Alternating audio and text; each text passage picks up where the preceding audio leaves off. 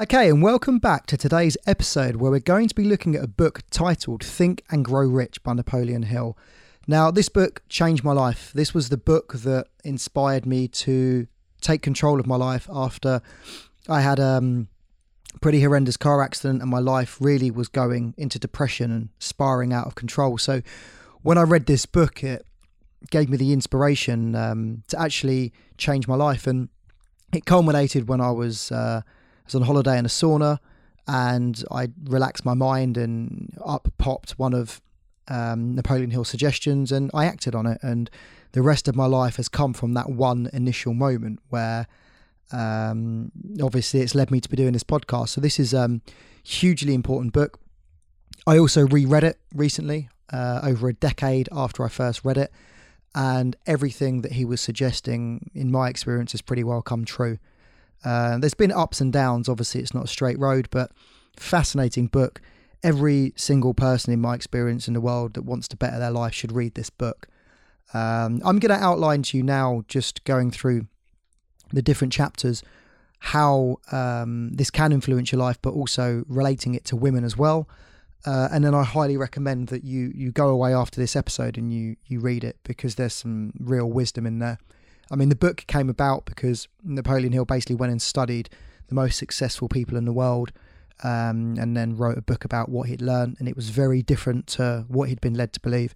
And obviously nowadays there's a lot more information on success than what was available, but this book's really like the godfather of the success, and it's certainly the best book I've ever read when it comes to success, and as I say, the impact it made on my life. But let's begin with chapter 1, where it talks about the power of thought. And what hits me in this section, or it did when I first read it, is that thoughts actually exist. So yes, they are part of your inner dialogue, but everything happens because of your initial thought. So that's interesting to think about, right? It's when you do think about things, that's really the inception of ideas. It's where creativity comes from. And if you act on a thought, then obviously it does become real. And I think there was I'm not sure which version but he talks about Walt Disney and how he died before it was made, and his one of his relatives, they asked him if Walt would have been upset, and he said, well, of course not. He's seen it in his mind every day, that's why it's here. And obviously that whole idea would have started just in his mind. So that's an interesting concept, that thoughts do exist and there is something that we can do about them. Now, the second chapter is about desire. And he believes that this is really the most critical part of anything in your life. And it comes by having a definitive purpose, right? So it's okay to have a thought, but you need to transgress that into a desire, which is something that you absolutely care about. And you have a real burning sensation to have it to be a success. And, having a definitive purpose is certainly something which I ascribe to. Everyone's is unique. I mean, you don't have to share them with other people, but having something which is an overall desire or an overall purpose, which you can link the rest of your life around, is hugely practical and beneficial in your life. And it cuts through a lot of the nonsense about how you spend your day, because actually you have something specifically written out about what you're going to do. In chapter 3, he moves to talking about having faith.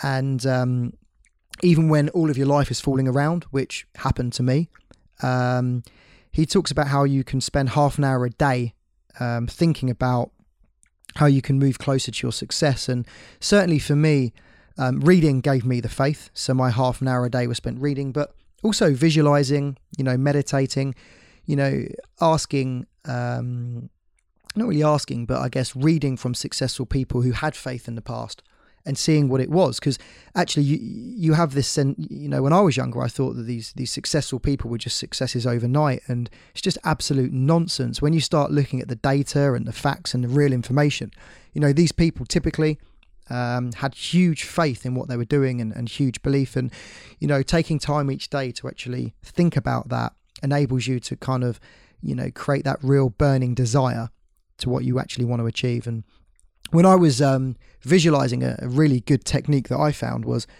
for my presenting, wasn't necessarily to visualize myself when I'm presenting, but what I did instead, I would visualize the other people in the audience reaction. So almost like turning the camera on them. And I found that to be amazing because it actually took the pressure off me and allowed me to present much better. But visualizing, impacting people's lives, like I do with this podcast, visualize people listening to it and hopefully getting through to them, enabling them to develop their lives. So that was an interesting chapter.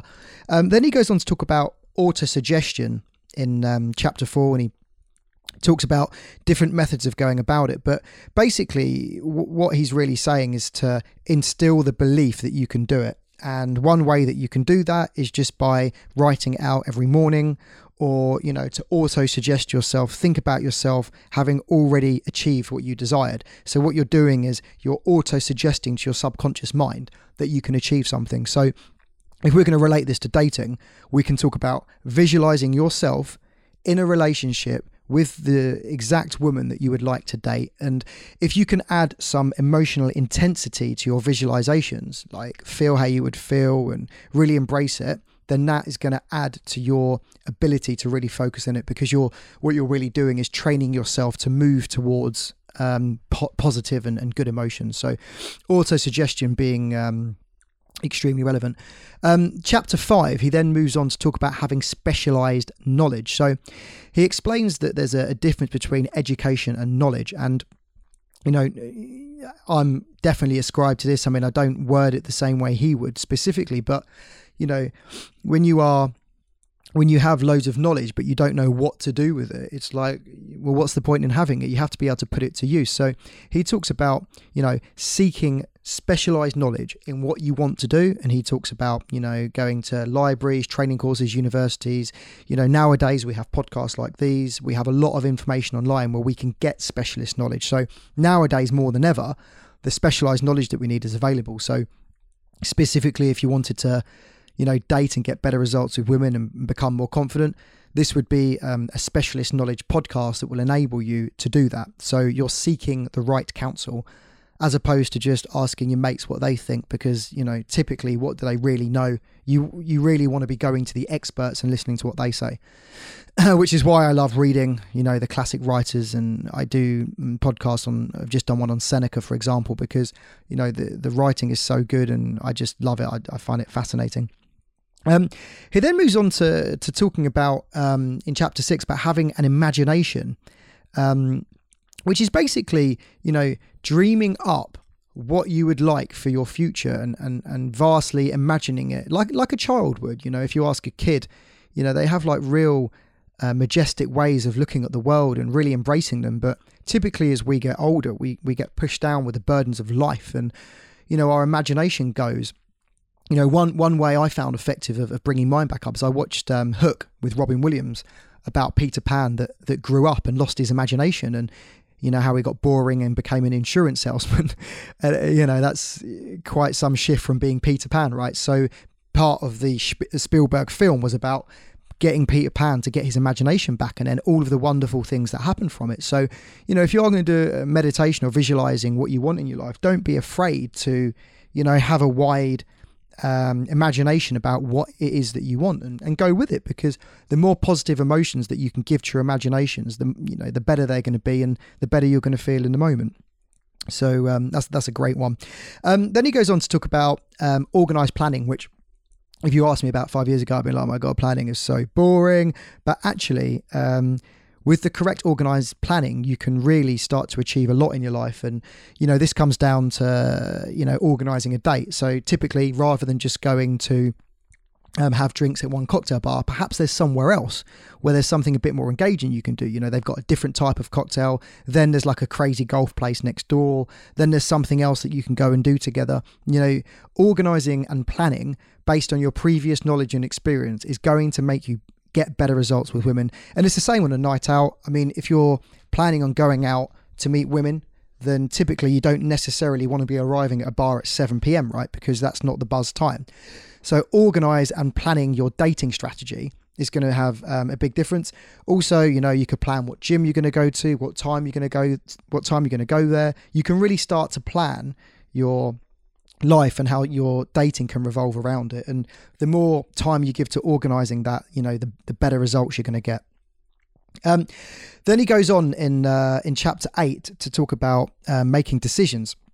And he says that basically procrastination is one of the biggest reasons why people fail. And if we relate this specifically to meeting women, you walk down the street and you see an attractive girl, but we procrastinate. Do I approach her? Do I not? And this leads to anxiety and tension, and it's not really good for your mental well-being either. So actually, Napoleon Hill talks about, making a decision. So either you're going to do it or you're not. And definitely with dating, I definitely subscribe to that notion. If you're going to see an attractive girl, either go and approach her or don't, but don't procrastinate, because that's just going to make things 10 times worse. So, making decisions is really going to impact your dating life. Chapter 9, he talks about persistence, which again is, he gives the example of Thomas Edison failing 10,000 times at making the light bulb. And when we think about being persistent in our life, I think there's a difference between, persistently going after one girl and trying too hard, and persistence when you're developing. So I think that if we are going to persist to make our lives better, then keeping some kind of track on that to keep, what exactly are we doing and how are we improving? So keeping a daily journal of what did I do right and how can I improve that? Then that allows you to be persistent, but also to learn from your lessons, because, we can all be the hamster running around the wheel and not getting anywhere. Yes, he's being persistent, but he's not really achieving anything in his life. So I think as long as you're learning your lessons, that, we can all become better at being persistent and sticking to our goal. And, obviously, the more specific our aspirations are, the more faith we have with them, the more we visualize them, the more we imagine ourselves doing them, the more likely we are to remain persistent in attaining them. And then he goes on in chapter 10 to talk about the power of the mastermind. And he talks about having, this has been looked at, thousands of times since, but I think it's either him or someone similar talks about having 6 people, all with individual skill sets, sat around a room once a month and discussing ideas. And he'll believe that this created a mastermind or a collective conscience where for 20 minutes or so you discuss what you want to do and people just throw ideas. And what he believes is that when you're around that type of energy, that you have access to thoughts of a collective conscience. And some might say even not just the 6 people there, but you're actually tuning into the collective conscious of everyone that's ever lived. So Hill was a big advocate of saying that you can achieve anything. So and that every thought is out there for you to tune into, so that the mastermind really can enable you to do that. And if you haven't heard of this concept before, it may seem a little bit left field, but if you try it with some friends, it is actually really good. I found it to be fascinating, because you do come up with some ridiculous ideas, but there's 1 or 2 bits where you change your perspective on something, and it really allows you to look at things differently. And certainly on my courses, when we get enough people there, it's like a mini mastermind group of everyone's thoughts being on the same goal, and that certainly enables me to channel my lessons better. So a mastermind is in specific areas of your life can be very, very beneficial. He then talks about the mystery of sexual transmutation in chapter 11, which as a guy is something that we need to be aware of, because we have a lot of testosterone. Typically, I think guys, there's stats about how often we think about sex and it being quite high.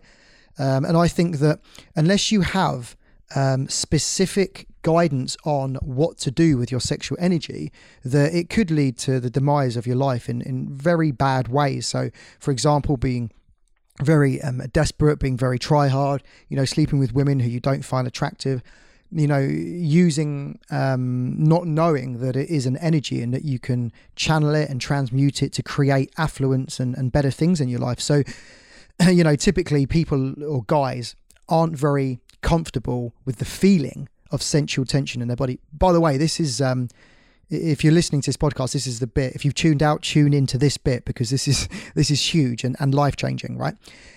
The feeling of sexual tension in your body is an energy, and typically guys don't know what to do with it. And when we misuse it, sometimes, if guys are going to, rather than have sex, if they're going to do it solo, when you do that too often, just to get rid of the tension in your body, typically you lose 1/3 of your daily energy every time you ejaculate. So putting that into perspective, you can see how much energy you're wasting if you're going about it that way. Now, what he'll suggest you do is that you transmute this sexual energy into success in your life. So, you have this energy there, but you channel it. And there's a big movement online at the moment about NoFap, which you can look up if you want to know. But it's basically the same. It's about channeling your energy and only having sex a certain amount of times per week or per month, and not basically ejaculating at any other time. So, channel it. And I think Muhammad Ali was famous for abstaining from sex and channeling his energy before his fights. And certainly there's an argument for abstaining from anything in life, whether it's, thought through meditation, whether it's, when you're fasting, when you're eating, or when you're having sex. There's a certain value that comes from not giving into your impulses and channeling that energy. And again, I think that, if you are a highly sexual guy, a visualization of that energy moving around your body to, other areas where you can use it more effectively is beneficial. Another way of using your sexual energy is just to keep yourself busy. So keep yourself working towards your goals, where you're either at the gym or you're reading or you're doing things where you're not in a position to do anything other than channel your sexual energy. It's quite an interesting topic, this. I mean, I'm going to limit what I talk to about this on a podcast, but I go a little bit more in detail on my courses. Just want to keep things, flowing and relating it back to Think and Grow Rich. So moving on, he talks about, in the next chapter, he talks about the subconscious mind, which is about harnessing the power of your subconscious mind. And he basically says that, a lot of your ideas come from your subconscious in an idea, and that your mind, it then basically pops up. I mean, we've all had this where you're thinking about a problem or someone's name and you can't come up with it, and then later on you're in the shower and it instantly pops up. That's your subconscious mind. That's giving you the information you need. And he'll basically believe that the answer to all of our questions is available via your subconscious mind. So in a nutshell, if you can be more relaxed during your day-to-day activities, you are more likely to be in tune with your subconscious mind. And specifically why most people are more creative in the mornings, or why we come up with ideas when we're in the shower or when our mind isn't running 100 miles an hour, because we're allowing ourselves the situation where our subconscious mind can actually feed us those ideas. And this is it's a really interesting concept and idea. I find the subconscious mind to be in our infancy of really understanding how it works. But, if you are looking at achieving success, and especially specifically with women, you can put questions out there just before you go to sleep. Think, okay, how am I going to do this? And then when you wake up in the morning, typically you'll have an answer or two on how to do that. We actually, in Hill's later chapter, we talk about how you can actually push that a little bit further, but that's the subconscious mind. In the next chapter, Hill talks about the brain. And he said basically it's like, he believes it to be a broadcasting system, right? So like a radio is, but the brain is interlinked with everyone. So there is a collective conscience around the world. And he talks about yin and yang and like attracts like. But basically our minds and our brains, they each resonate at a specific level, and you can tune in to any frequency you want. So if you wanted to,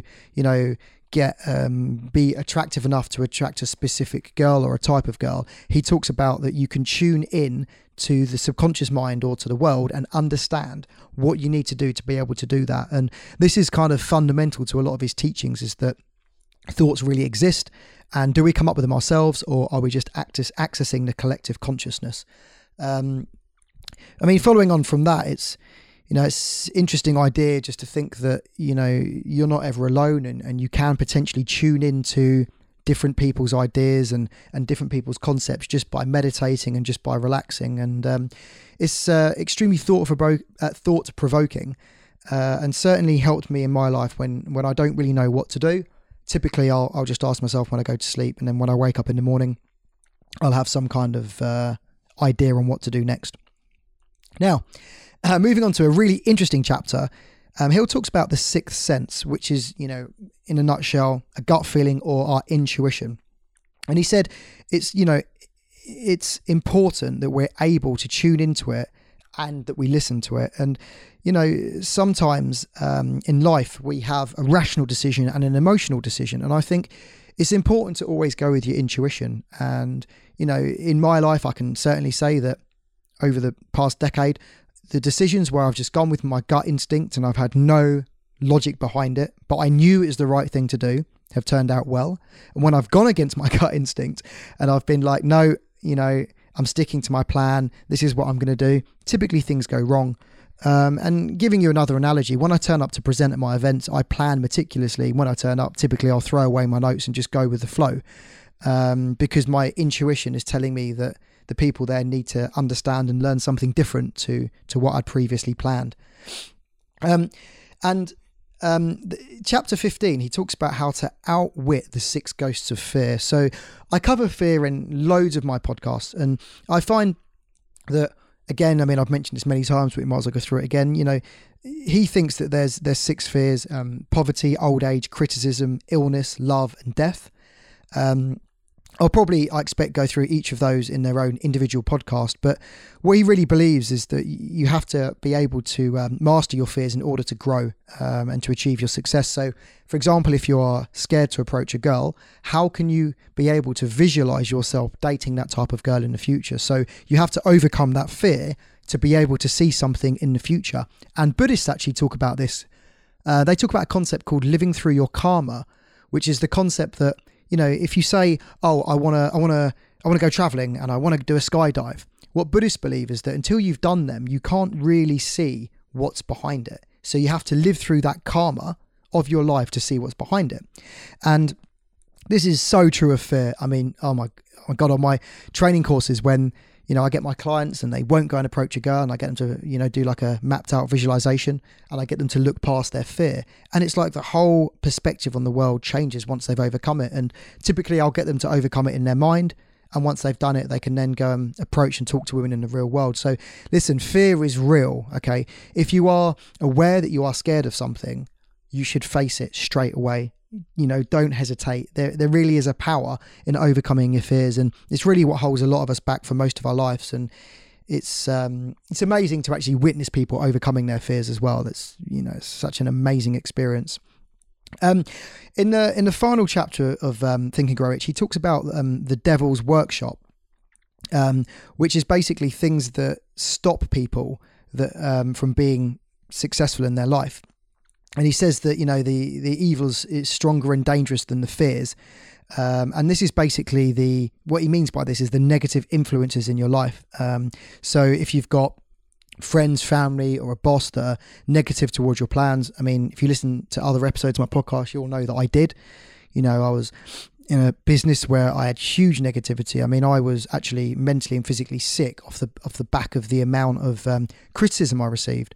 You know, when I first started my business, I would put on events and no one would turn up, and it would, you know, to the excitement of other people. And, you know, I really got battered and I didn't know how to cope. And the only thing that kept me going was Napoleon Hill's book at the time. And, you know, just to visualize it and hold it into your mind, and eventually it will become true. And if you can see it, then you can achieve it. What the mind can conceive, it can become reality. I mean, these are his fundamental principles, which I've certainly found to be true. And, you know, it's not an easy journey. You do go through hell to get there, but actually you develop into the person that you need to be that person. So it's like, you know, if you are going to set up these aspirations and these goals, be prepared to know that you're probably going to go through hell to get there. And certainly, as you mature and you get older and you face your fears and you get rid of negative influences and negative people in your life, things do become easier. You know, there are lessons out there that we can learn by reading such literature as Think and Grow Rich.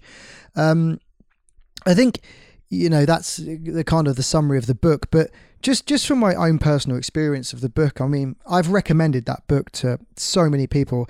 I used to buy everyone a copy when they first came to me for their coaching, because it just means so much to me personally. And I think whenever I'm struggling or if I'm in need, I can always go back to that book, and it's going to remind me who I was at an earlier time in my life, and that I faced some really difficult odds and gone against people that supposedly were experts and knew what they were talking about, and followed my intuition and followed my dreams. So if you guys are listening and got to the end of this episode, you know, I'm here to tell you that you can get the girl of your dreams. You can develop your life so that you can really go after and obtain it and get whatever you want. And yes, you may not be in a position to do that now, but don't let anyone tell you can't. If you're surrounding yourself by people that are telling you that, get rid of them in your life. Move away from them. I'm not saying permanently, but move away until the attainment of your goal, and pick up literature.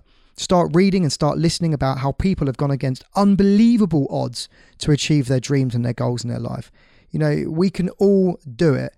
And, you know, in Napoleon Hill's book, he gives you, you know, powerful lessons into how you can do that. And he's gone and interviewed so many different people and learned all the lessons. So I'm really pleased to have done this podcast. I was putting off doing it because it's so important to me, but I feel like I've given a good representation of the book, and really excited to put it out there to you guys.